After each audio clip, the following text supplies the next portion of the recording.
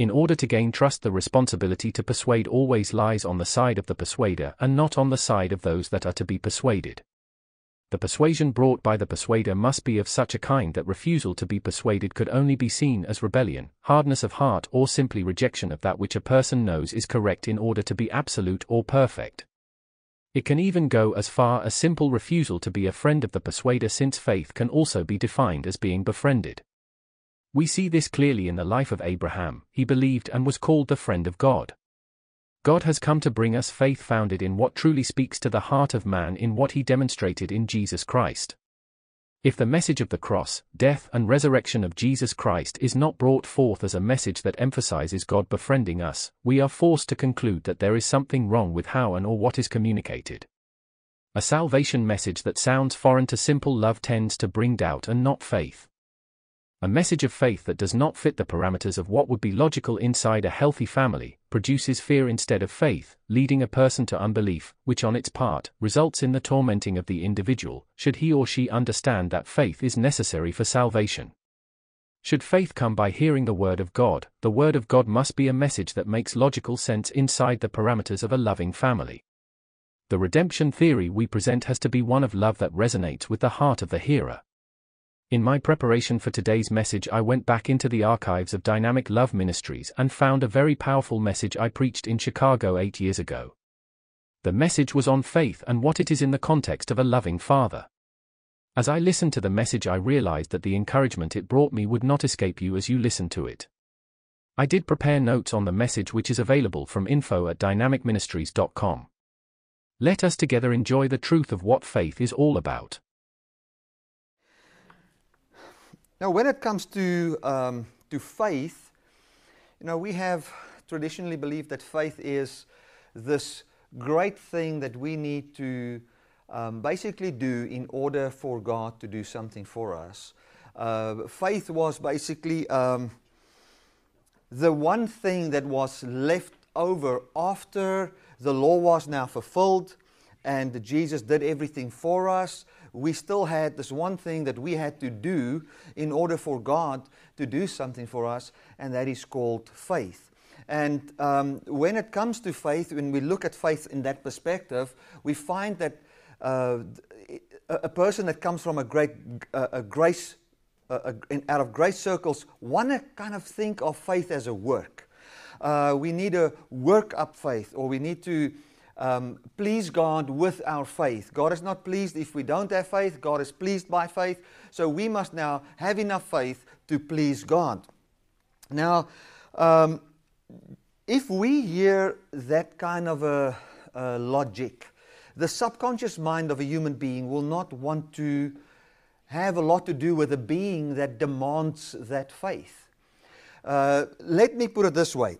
Imagine I come and I say to you that I've got children, or I've got a neighbor.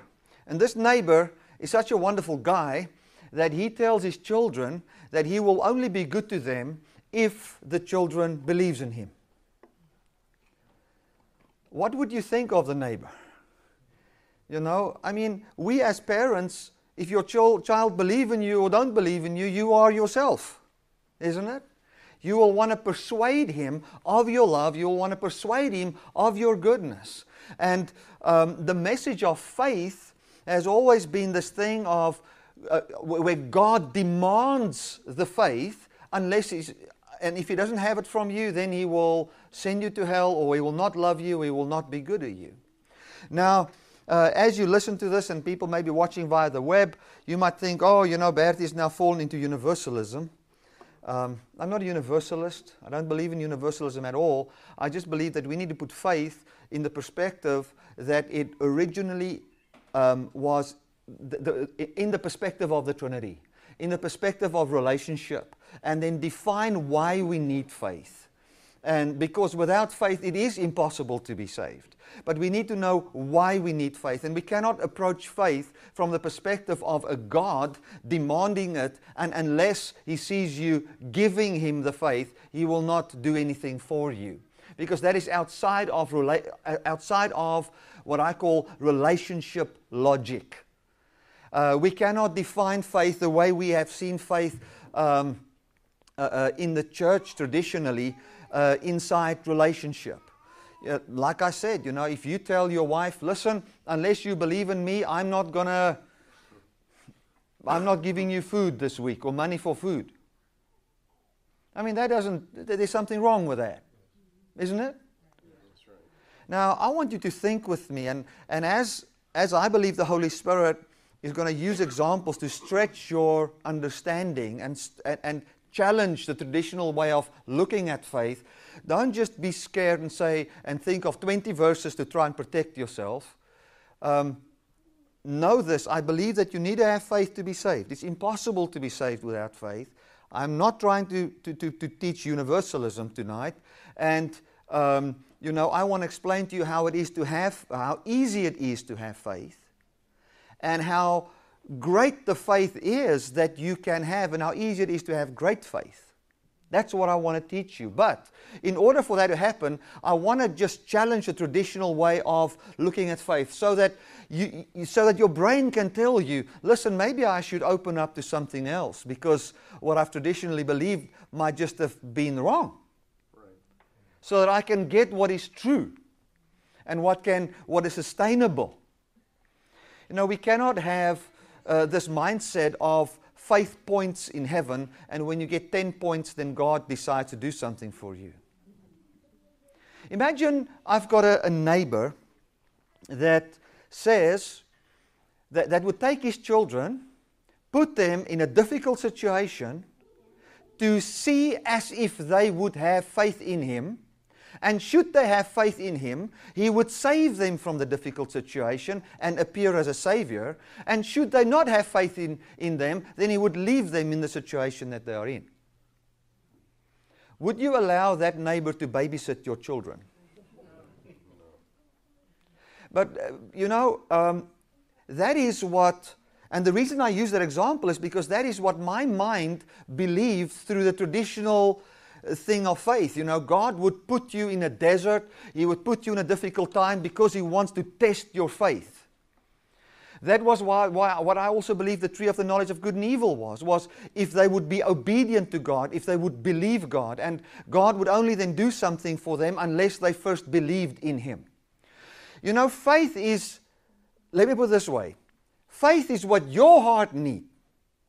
Faith is what your heart needs in order to make use of God and what He has given you. Unless you can believe in Him, it's not that He will not do something for you. It is that your heart will not be able to receive what He has given to you unless you can believe in Him.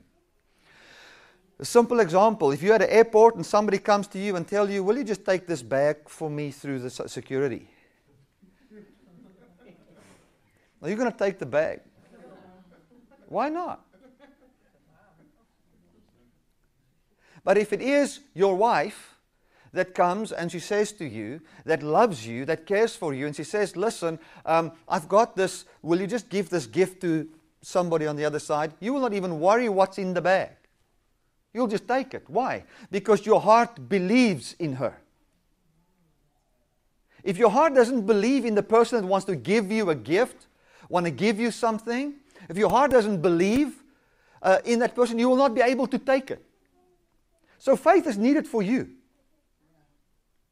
And because you need faith, that's why God is pleased with faith. Because if you can have faith, then then what God has already given in Christ, you can be able to use that. And that pleases Him. It's not that He sits in heaven and He's got this rule and He's got this law that says, I fulfilled all the laws and I have fulfilled all the prophets, and there's only two things that I haven't fulfilled, and that's tithing and faith. That's it. So unless you faith until I feel you've got enough, I cannot do anything for you. That belief about God, if that is the concept wherein we define faith, you will find that your heart cannot trust God, your heart cannot believe in God, and the effect of that is death. The effect of that is the fruit of the flesh. The effect of that is everything that you hate and don't want manifesting in your life, because you cannot have peace in the depth of your heart. Right. Imagine I come to you and I say to you, I've got a neighbor. He is so just. He's such a holy man. He is so full of life. He's so full of holiness and he's so full of love and kindness, and he stands so for what is right, that if any of his children sin, his justice can only be satisfied by him killing the child if the child sins.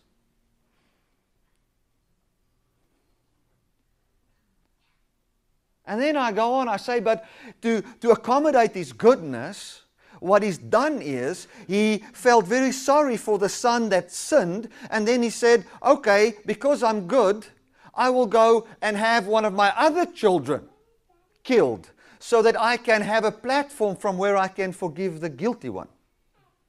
Imagine I tell you I've got a neighbor like that. And he also babysits kids. And would you have him babysit your children? I'm challenging what we believe.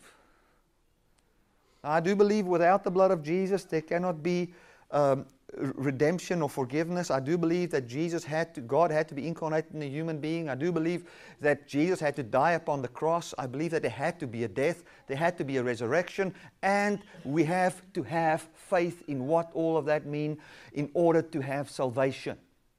Okay, I believe all of that. But what the subconscious mind hears when he hears about a man that is so good, but that his justice cannot be satisfied unless he has spanked you or beaten you or done something like that, your heart will say, well, I don't want to be beaten, I don't want to go to hell, so let me rather believe in this person. And the faith you will have would actually be an action of fear, and you've never tasted what it believes to actually believe in God.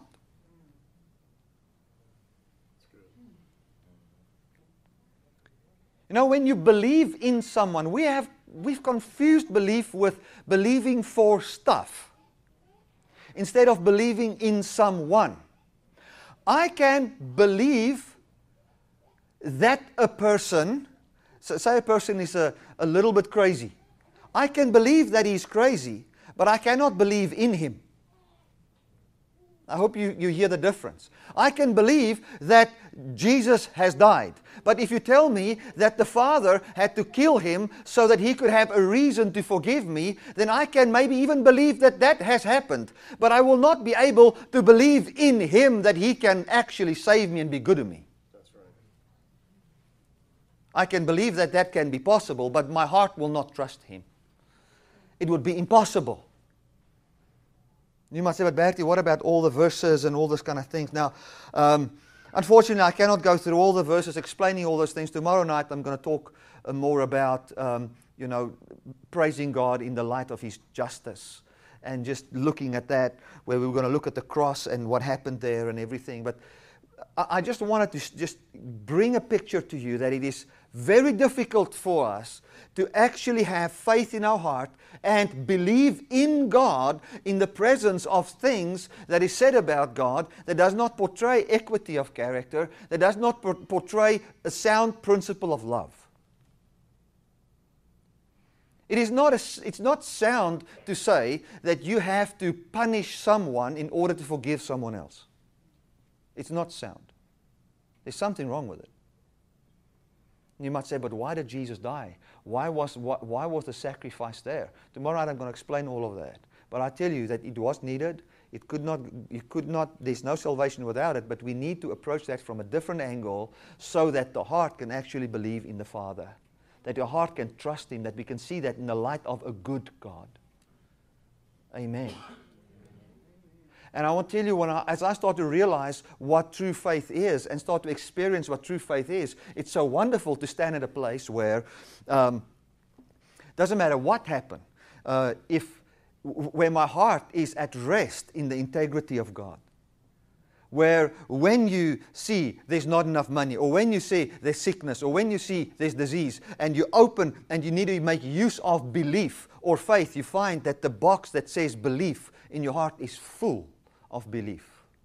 But what I found is that in the traditional way, when hard times come, our mind was full of scriptures and our heart was empty of belief.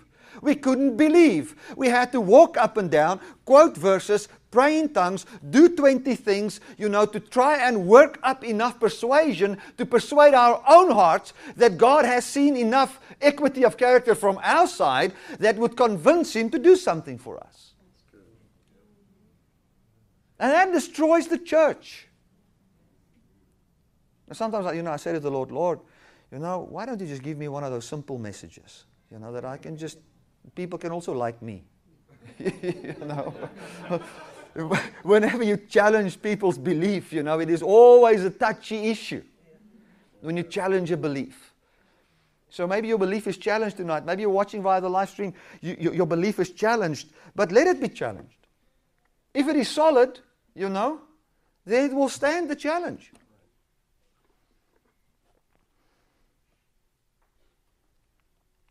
Listen to this verse and how important belief is. It says, if you confess the Lord Jesus and believe in your heart that God raised Him from the dead, you shall be saved. So it says here that if we can confess the Lord Jesus, or Jesus as our Lord, and we can believe in our heart that God raised Him from the dead. Now there's a lot around that that I don't want to get into now. But it says, then shall we be saved.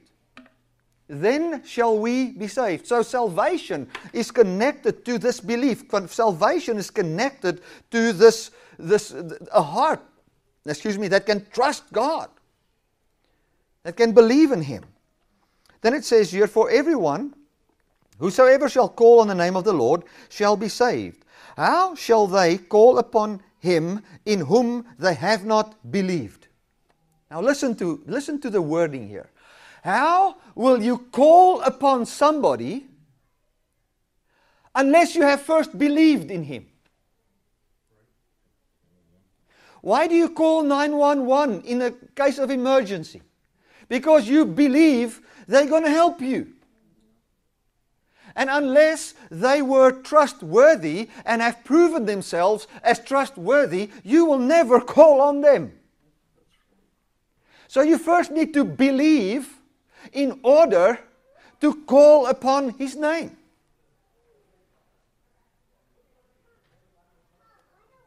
The word faith comes from, faith is to be persuaded.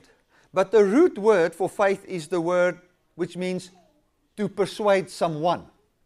Okay? Now I want to explain to you what needs to happen in order to persuade someone.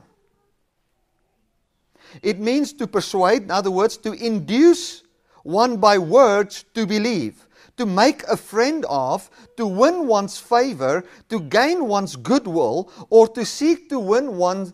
Or to seek to win one. So what he says here is, when I want someone to believe in me, when I want him to have faith in me, then I'll do the following. I will speak words that can cause his heart to believe in me, to be persuaded of a certain argument. If you are a good salesman, what you want to do is, you want the person to believe you. You want him to be persuaded, you want him to believe you, and because you want him to believe you, you'll get dressed in a way that can tell his heart, this guy might be telling the truth. If you're a car salesman, you're not going to stand there with old clothes and dreadlocks and, just smoke marijuana and then try and sell the car. The guy's not going to believe you if you say this is the best car there is. Because what he sees tells his heart, I cannot believe in him. So when you want someone to have faith in you, you must first be believable. You need to be believable. And that is, and when the Bible says faith comes by hearing and hearing by the word, what it means is there is a word that is believable. It's possible to believe that word. That word comes packaged in a way that the human heart, when he hears what is said, will want to trust in that being that's behind that word. So here it says, if God wants us to have faith, what will God have to do? He will have to induce belief by certain words. He'll have to come and make a friend. He will have to win your favor. He will have to win your goodwill, and he will have to win you over to him. That is what it means, if I want somebody to believe in me. So a person that has got faith is someone who is persuaded because of the words, the believable words that he has heard, is someone who sees God as his friend, is someone who, with whom God has won his favor. It's someone who has, when you have faith in God, is when God has gained your goodwill and when he's won you over by being good to you. That's what it means to actually believe in God. And when we believe in God, we can actually say that we can actually then believe his promise. We've tried to believe the promise without believing in him.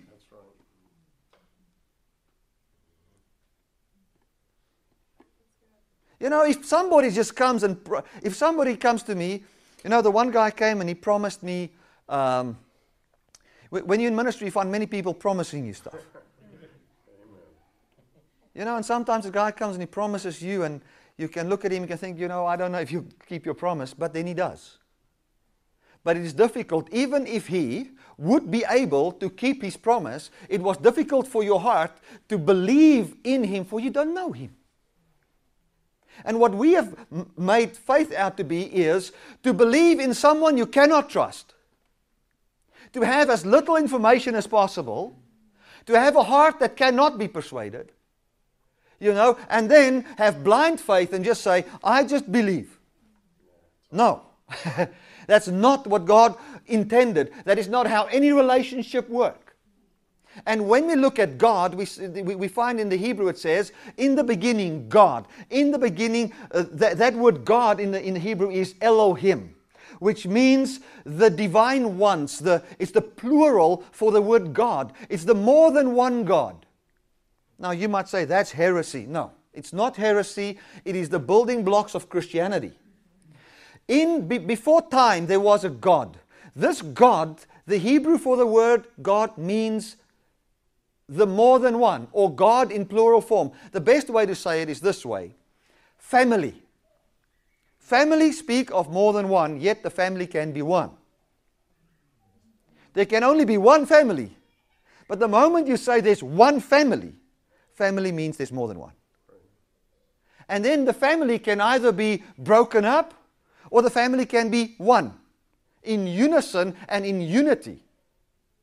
And that is what the Bible talks about when it says, Lord, Israel, know this, the Lord your God is one. What he was trying to say is, this is a relationship-orientated thing. This is a thing where the Father and the Son and the Holy Spirit, they are transparent towards one another. Their hearts are open. It's a safe place for each one of them. They believe and trust in each other. They are born into each other. They are one. And we are made to function like that. And we are not made to function in something that we cannot understand. God came and he declared who he was. He came to the earth. He dwelt among us. He poured out his Holy Spirit. He works in our hearts. He gave us the Bible. He speaks to us through dreams, visions, and passions in our heart. And he comes and he portrays his love for us. He becomes a human being. He obeys on our behalf. He dies on our behalf. He's resurrected on our behalf. In human form, he's seated at the right hand of the Father, portraying who the Father is in what he does. And when we see that, we will find our heart can start to believe in him.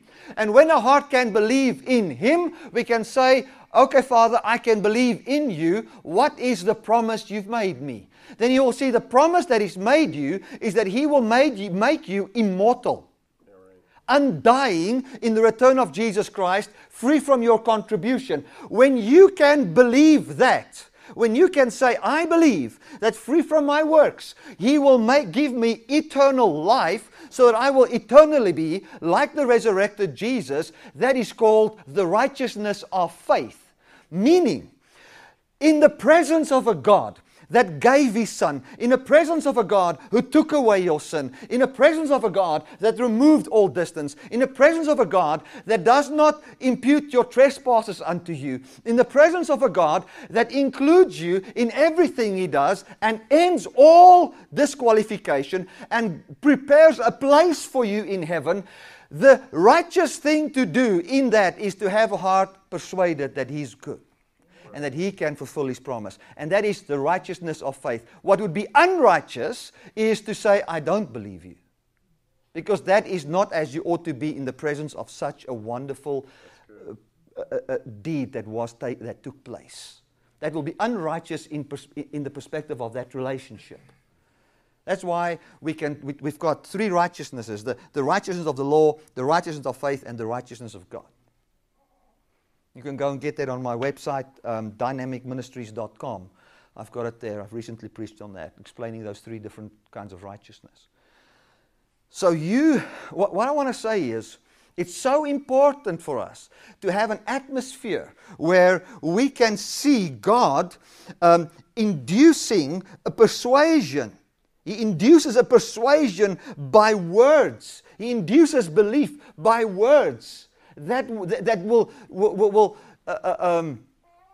strum the strings of your heart, that you can trust and believe in Him. Now, a doctrine that says God wants to beat up, punish if somebody has sinned. A doctrine that says that, God is so angry that the only way His righteousness can actually be revealed is by beating somebody to death. That does not strum the strings of my heart. That does not produce belief in my heart. My mind can kind of judicially categorize it, but my heart cannot believe in that person. Because a person that does that to his own children is not trustworthy. We try to make God a being that is so much different than us that we would believe anything somebody says about Him because He's the unseen God. He's the unseen God that came and expressed. In the Greek it says that He came to explain the Father, or exegesis the Father, meaning He came and revealed the Father to us in Him being a friend of sinners. In Him killing nobody. In Him actually raising the dead. In Him willing to take the death that sin could bring to man on Him and prepare a body that could actually take that death of sin, not the anger of the Father, and so save you from death. Now, when we hear that, we find that belief starts to rise in our heart. We can actually trust such a person. He came and gave His life and did everything possible for a person that did not believe in Him, that did not trust Him, that did not do anything good. He gave His Son for sinners. And when we see that, and when we see the love that He has for people, our hearts start to say, well, if He's done that, I'm sure the promise that He made that He can actually give me eternal life, free from my works, can be so, and then I can start to rest from my works to try and produce my own life and trust Him, and then He can actually do something.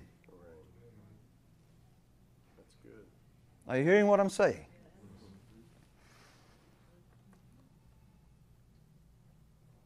The Bible says, now listen to this, whosoever shall call upon the name of the Lord shall be saved. But how will they call on Him in whom they have not believed? You will not call 911 if you don't believe that they will do something for you. And how shall they believe in Him of whom they have not heard? How will a person believe if you have not heard of who the Father is? Now, a lot has been said in the name of Jesus. But the question is how much? And I do believe, and please hear me, I thank the Lord for the word of faith move that there was, the charismatic move that there was, even Dutch Reformed, everything. We today stand on the shoulders of the truth that also came through in those packages. So it doesn't help we today stand and spit on the people and dishonor those that through whom we actually, a lot of us for the first time received the Lord, that has helped us in our marriage, that has prayed for us, that has helped us when we were in the hospitals. And it doesn't help we step on them and say, we've got another revelation, we're better than you. It is not life. So what I embrace everybody that has taught me things in my life. And I thank God for them in my life. You know, even the pastor that wanted me to work like a slave for him. Lord, thank you for that man. You know? I'm not going to continue with that, but I'm not going to live in bitterness towards that. And in those circles, certain elements of truth was taught. But how will you believe, and this is what I want to say, if you have not heard of who He is? And who He is portrayed in Christ. Amen. We need to hear how good He is. So, let me put it in other words. How will we believe unless we hear words wherein He calls us friend? How will we believe in Him unless we hear of a being that wants to win our favor?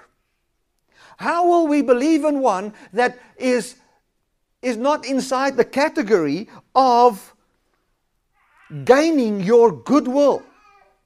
Wherein goodwill means to be of high reputation.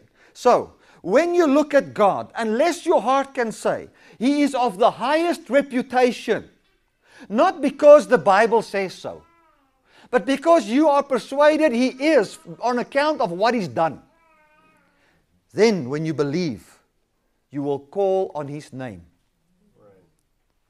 Okay, now what does it mean to call on the name of the Lord? Let me see if I can find that slide. Call on the name of the Lord, according to Thayer, means the following. To put a name upon, to surname, to permit oneself to be surnamed. Surname means family name. Okay? So, when you call on the name of the Lord, is when you say, I have found enough reason to say, I see myself as part of this family. It's like somebody on the street that received an inheritance. That is just a beggar on the street. He's received an inheritance. His aunt passed away and gave him a wonderful inheritance. Now he lives on the street. He believes his name is John Smith. But as long as what he believes is Smith, he will never be able to go and take the inheritance if the inheritance is in some in woods. In order for him to claim the inheritance the inheritance must be his. Then somebody has to go to him and give him all the proof of how he fits into that family and prove that he's not Smith but Woods. If he can believe it, then he will make use of the inheritance that has been given to him, and that would please the one that left him the inheritance. Are you hearing that? So when he comes and he goes to the lawyers and he calls upon the name, it means I'm willing to take this name upon me, for this aunt was my aunt. And that's the thing with the Lord. When you can declare Jesus as your Lord, meaning that He, when He came to the earth, was the Lord of mankind, and He died away the sin of the world. He ended all disqualification. He's seated at the right hand of the Father as the representative of mankind, or the high priest of mankind. He is your seat in the Trinity. And when you can say that He came for me, He is my Lord, I'm part of His jurisdiction, I'm part of His family, when you can say that and then call upon that truth, you shall be saved from the slavery of sin, death, bitterness, hatred, and all kinds of fruit of the flesh. Because his inheritance that is given you is what Jesus received when he was raised from the dead. Jesus inherited immortality, undying human flesh on account of the Spirit of God that indwells him. And that is what our inheritance is. And when we see a God that is portrayed as a good God, a loving God, a God that cares for us, then our heart might come to a place where we actually believe that even if I'm dead for 12,000 years, He can raise my body and give me immortality. And so will I be with the Lord forever. And what, if you can believe that, what is a next paycheck then? That's why Jesus said, first seek the kingdom of God and His righteousness. What does righteousness mean? His equitable deed, His goodness. Seek how His kingdom works. His kingdom works this way. This is how His kingdom works. I, Lord God, have got life, and I will give you my life. That is the way. And His righteousness is how righteous He acted in the presence of sinners. How was He righteous towards sinners? He loved them. He healed their sickness. He carried their diseases. He set them free. He died their death. He prepared a body for them and gave them a seat in the Trinity. That is the righteousness of God. Seek how righteous God is towards the sinning world. And then all these things shall anyway be added unto you. Man, if you don't enjoy this message, my goodness, I'm enjoying it.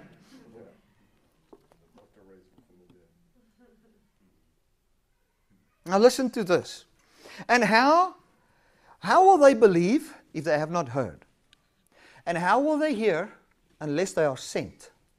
Now I remember years ago I would understand that verse as, give me money that I can go and preach the gospel. You know, how will people hear unless I'm sent? Send me, I'll go. Now, there is truth in that, but I don't believe that's what that verse says.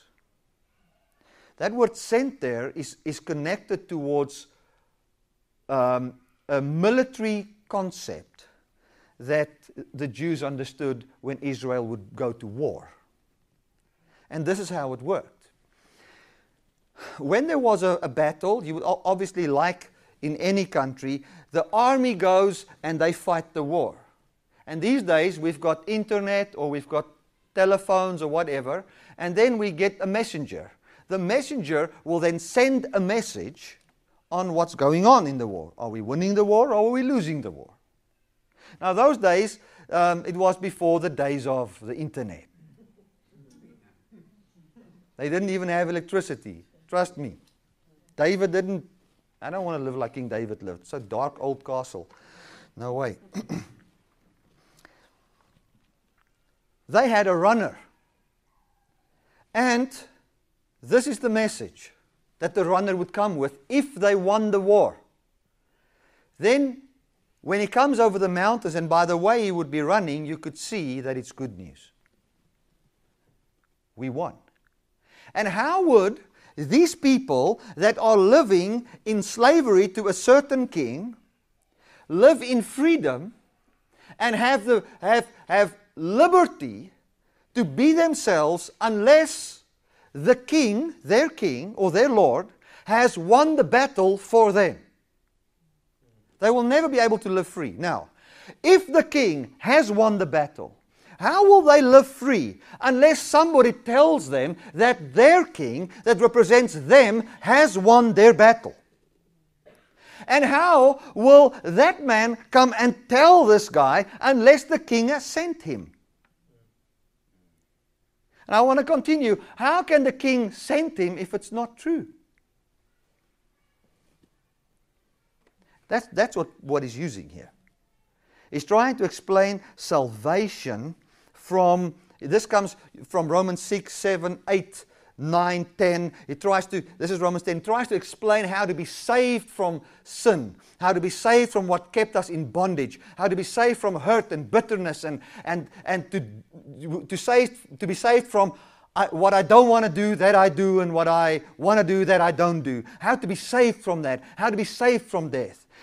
This is the way. You needed a king that would be your king. And Jesus is the King of mankind. That king went into battle. And what he did was, he took captivity and he led it captive. He took slavery and locked it up. And then he sent a message on account of this truth. And he says, this is the truth. You are now free. The land belongs to you. Your king, your Lord, or your leader is Lord. He reigns. Amen? And when we can believe that, what will happen? We will not live like slaves anymore. It's like in the South Africa, when the apartheid was ended, they went with the good news of the Nelson Mandela is president. And when the people heard that the one they voted for, or the one that stood for them, is now president, and they are free, guess what? Then the people who believed it went to shopping malls they never could go to before. They could stand in a certain lineup at a certain place in the bank where they couldn't do it before. Why? Because they believe that their king is Lord.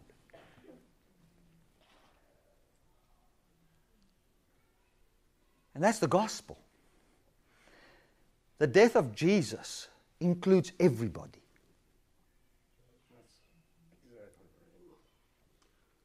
Not just the believer. It includes everybody. He died for all people. And if I'm persecuted for saying Jesus died for all people, let it be. Because if I cannot say that, I have no gospel, and man, I can just leave everything and go and cycle. Why will I travel to the other side of the world if I don't have a message, man? So, if it includes everybody, and if Jesus did what He did for everybody, and if He won the battle for everybody, what does that mean to everybody? Everybody is free. But the things that has been assigned to Jesus and to God, things like a God of justice and punishment and anger and all those kind of things, makes that when we come with a message of, you are all free, that they cannot believe it. Because, no, God is a just God, you know. What if I do this or what if I do that? And then the lie you heard about God makes it you cannot believe the truth. And how shall you then call upon the name? How shall your heart find enough evidence to say, I'm willing to take the family name of God on me and say that I call upon that inheritance of immortality? Your heart will not be able to do it, my friend. Your heart will not be able to do it. And we need freedom. We need freedom. We need the life of God, you know, to come to our hearts, church. We need a believable God. A God that you can go without fear and put your child in His hands. You know, when it comes to our children, we're so scared to actually give them over to God. Because our heart cannot trust Him, man. Because we've heard so many things about Him.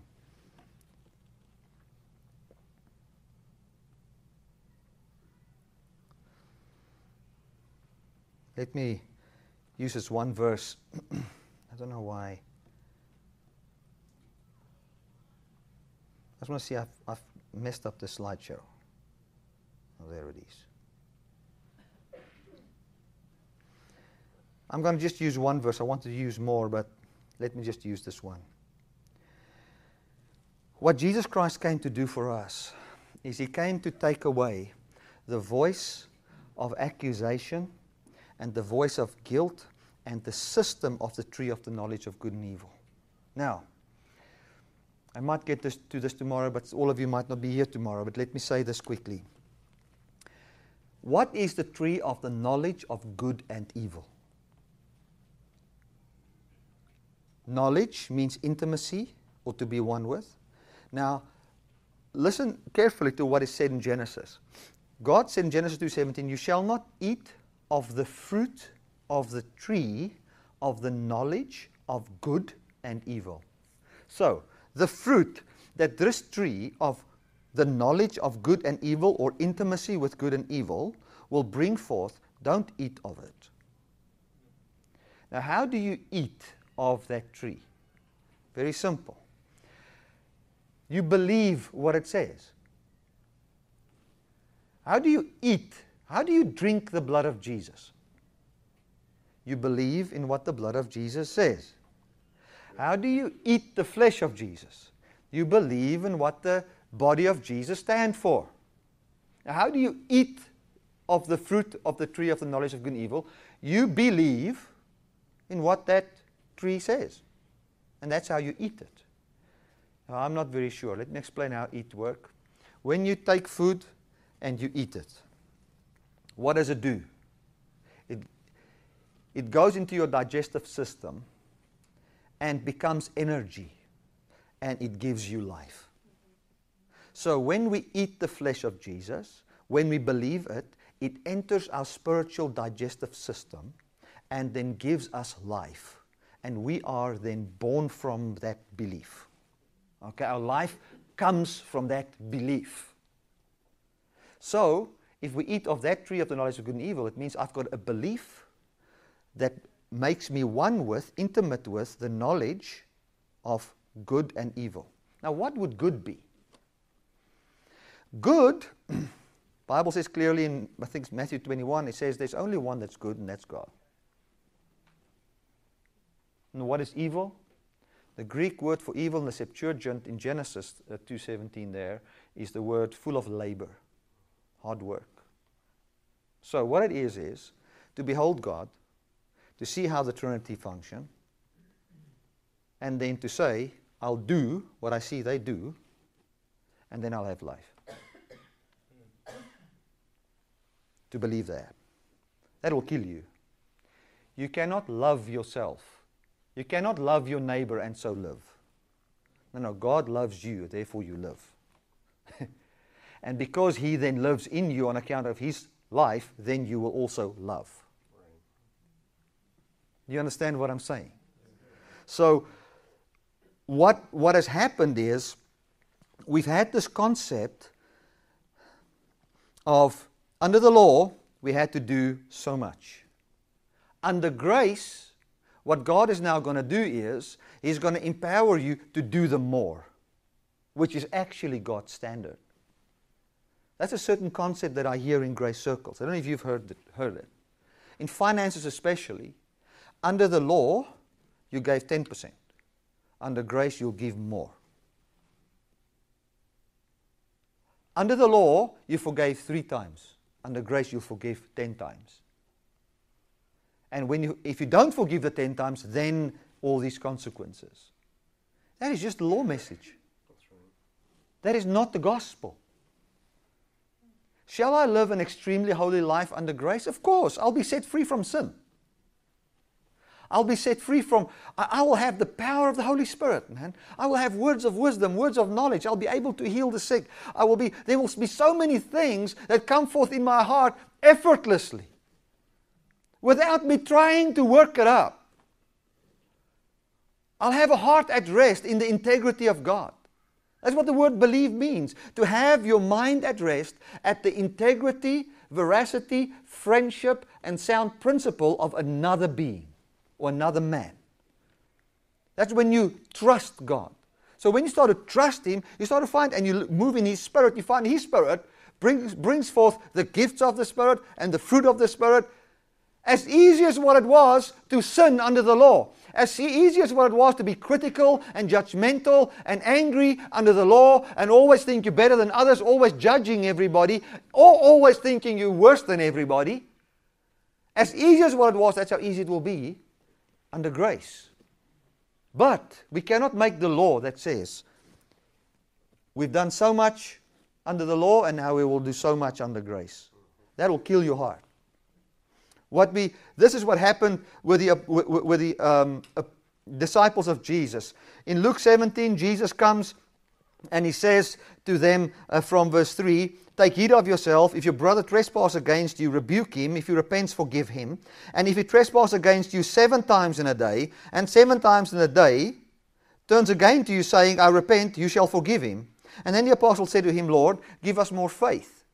Now what we've understood under grace, not all, but some of us, I was in that as well, is that under grace, God gives us the more power, more faith to do the higher requirement. That is what I understood. And this is exactly what the disciples here said. The disciples said, Jesus said to the disciples, take heed of yourself. The law says forgive 3 times, but I tell you forgive 7 times. But what Jesus said there was also law. And I'll explain to you why he said, why it's law. Then the disciples said, okay, Lord, increase our faith. And that's the kind of faith we've had in church for a long time. It's the faith for something to happen in my life. The faith for me to forgive 7 times. The faith for me to say, yes, I can. That's faith. But that is not the faith the Bible talks about. The faith the Bible talks about is a persuasion of what Christ has done that results into a heart that can have a mind at rest in the integrity of God. Which then can bring the hope in your heart that says, He shall even raise me from the dead. He shall, by His doing, find His fruit in my life by His Spirit. It's not, I can now do more. I hope you hear what I'm saying. Let me go around this once more, because I feel some might not understand what I'm saying. Jesus said, forgive 3 times. The law said, forgive 3 times. Jesus said, take heed of yourselves. Check yourself. I say to you, forgive 7 times. They said, Lord, if you can increase our ability to believe that we can do it, we'll do it. We must just believe we can. Then we'll do it. Then Jesus said, because what was the first thing that came to their heart when Jesus said to them, forgive 7 times? Guilt, disqualification. And then, in their zeal for God, they said, Jesus, we call on you. If you can help us and persuade us that we can do this, we'll do it. Then Jesus said the following. If you have faith, even as small as a mustard seed, you'll say to this tree, be planted in the sea. And in the Greek it says a kind of fig tree. Fig tree talks about self-righteousness where you clothe yourself. So he says, what they said is, Jesus said, hey, disciples, you think you are clothed with just 3 leaves of forgiveness? But your nakedness is exposed, man. You need more leaves. He said, well, Lord, if you can give me the strength to get more leaves, I'll clothe myself. Jesus said, guys, that's not what I'm trying to say. What I'm trying to say is, if you've got the right persuasion, you'll get rid of this whole fig tree thing.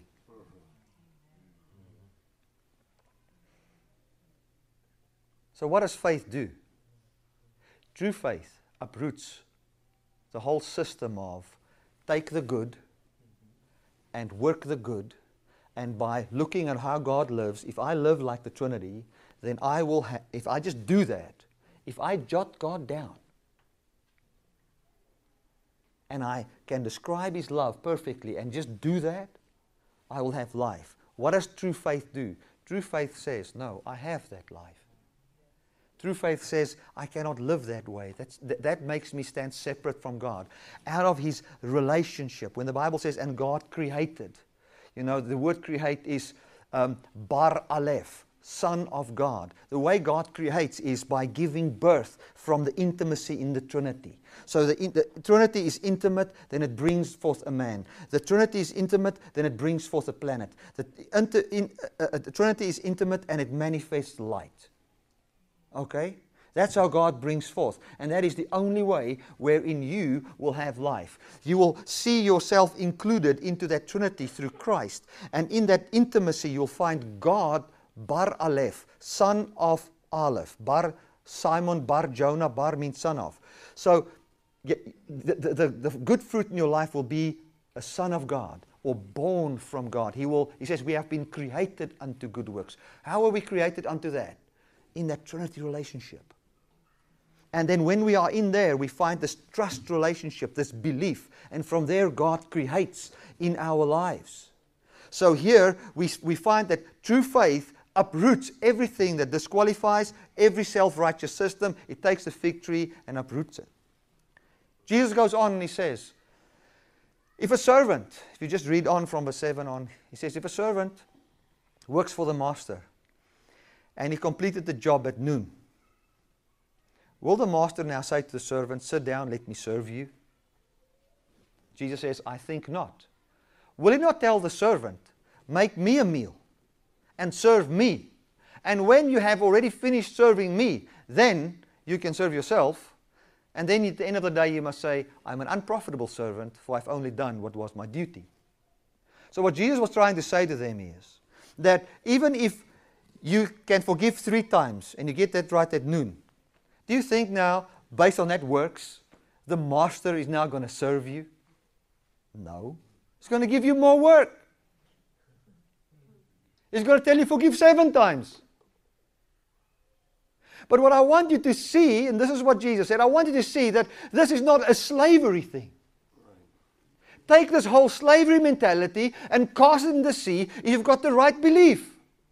Because if you can believe why Jesus came and what He is all about, you will say to that system, be cast into the ocean. Why the ocean? For He buried my sins in the depth of the sea and carried my guilt far away. As far as the east is from the west, He has removed my transgressions from me. Here they see 7 times. Oh, okay. Lord, help me to forgive 7 times. Then I know I'll be a child of God. Then I know the Master will make me sit at His table. No. He has prepared a place for you at the table. So true faith tells that tree, be uprooted. So church, you have got a God that loves you. You have got a God that induces belief in your heart through equitable words, through words that will evoke your beauty. You have got a God that came and wants to win your friendship by speaking a language to your heart that can bring forth true persuasion. You've got a God that has come in Jesus Christ and won your favor. Hear a message that He will that can gain, wherein He can gain goodwill with you. And see how He seeks to win you over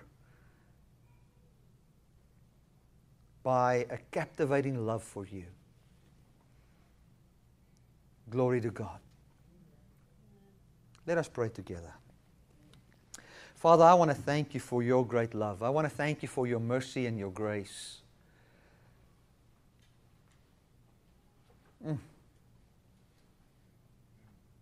Thank You, Father. Thank You, Father. There's somebody here, I just feel, you know what happens when we are in the Trinity and when we are co-seated with the Father, and if I'm one with Him and He's one with you, then we start to feel and know one another. And that's how the gift, the word of wisdom works and the word of knowledge. I can feel what God feels about you, and I can feel what you feel in your heart, and you can feel what I feel, and we become one because we are one in Him. And I feel in my heart that there's a lady here. You are so discouraged, and there was just a certain thing in your life that you just discouraged, man, and you feel, man, I'm giving up on it. It is not going to work for me. I'm in pain, and now what's happening is your heart's becoming calloused towards that area. And the Lord says, I love you. I feel your pain. What makes Jesus the biggest and the greatest lover in human history is that He can feel your pain. He says, I feel with you. I cry with you. I'm there with you. And in the deepest darkness of your pain, I embrace you and I love you. Never think I'm against you. I'm for you. And I will see that this beauty comes forth that you desire, and that desire you have will come forth. You've always believed in me, continue to believe in me. Let this not bring a separation in your mind between us. I love you. That's the word of the Lord for you. Thank you, Father. Thank you, Lord Jesus. Thank you, Father. I just believe the Holy Spirit is just moving and just healing people. In the presence of a word of such love and such acceptance, we just find the healing power of God just touching people's lives, just confirming this word with signs, wonders, and miracles.